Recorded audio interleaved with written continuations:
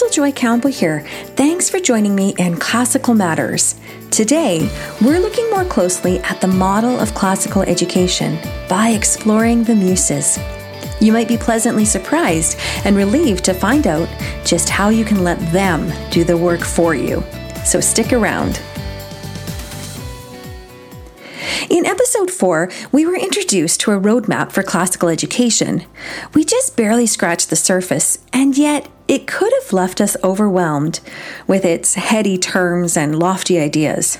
So let's scale it back a bit and peer into just one aspect of this pathway: musical education, or as I like to say, an education by the Muses.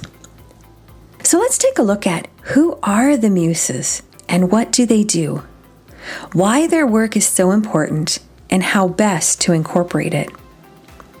So if you're anything like me, I had a vague idea who the Muses were, but I never really made a connection to their influence in classical education.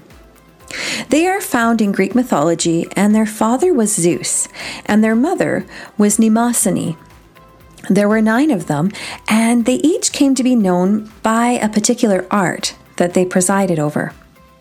Some of the arts were dance and various kinds of poetry, like epic, tragic, comic, and religious. And there were 5 muses that presided over these. 2 other muses set lyrical poetry to the flute and to the lyre, later becoming known as song. And the last 2 arts I found were quite surprising. They were history and astronomy. So simply, we can say together they made up story, song, dance, and stargazing. Now the Muses and their arts don't preach. They don't instruct or teach in any formal way. They don't pose specific or comprehension questions. They don't seek the intellectual arts. But what they do say is, behold, consider, contemplate. They weave themselves into the heart, mind, body, and soul of the beholder, and let the beholder discover who God created them as. An education by the Muses enkindles wonder and points towards contemplation. So this captures briefly who they are and what they do.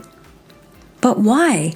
Why is this so important to the flourishing of the human person? Well, I'm not going to do a deep dive into the why today.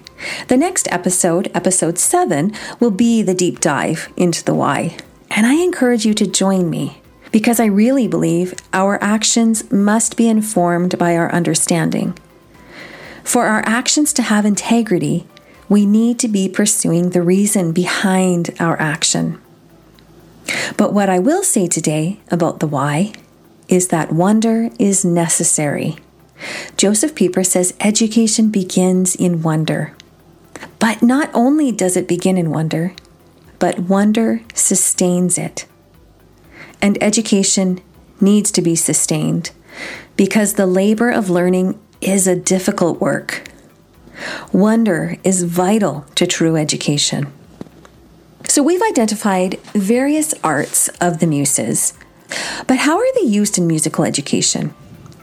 Well, I suspect that most of us have at least a few of the arts already incorporated into our plans, but how we present them to our students will vary depending on our intention. Is it to be used for musical education or for the pursuit of the intellectual arts? For simplicity, let's call musical education wonder and the pursuit of the intellectual arts understanding. So, if we are using poetry, song, story, dance, history, or astronomy for wonder, we present them in a way so as to awaken and cultivate attention to the world. If we use them for understanding, we present them in a way to make sense of and to gain knowledge of the world. Wonder is pre-scientific, so there will be no real categorizing or identifying or analyzing. It is observational. It points towards the whole, not examining the parts, but remembering that the whole is greater than the sum of its parts. Wonder confronts mystery, not to solve, but to stand in awe of, artfully revealing the virtue of humility.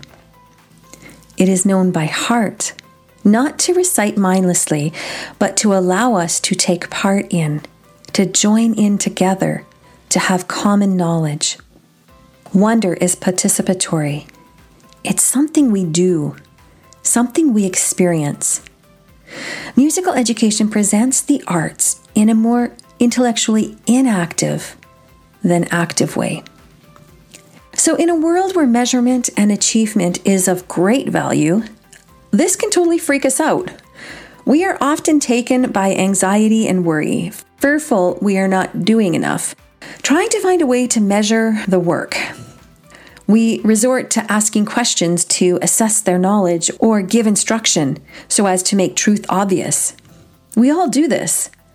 And there is a place for this way of thinking, but it's just not in musical education. We often try to take on all the work ourselves, even the work of awakening wonder. What the arts present and how they are presented is what does the awakening, not us. So mamas, let the muses do the work for you. We have to be diligent with protecting musical education from the intrusion of measurement and assessment. From our intrusion. This will be our work. To be diligent with ourselves and our tendency to veer outside our lane. It is fundamental we hold fast to two things. First, if we allow the muses to do their work, the work will be done. And second, the actual engagement can only be done by the student. We place our trust in the tried, tested, and true, and believe that the movement of wonder is deeply rooted in our beings.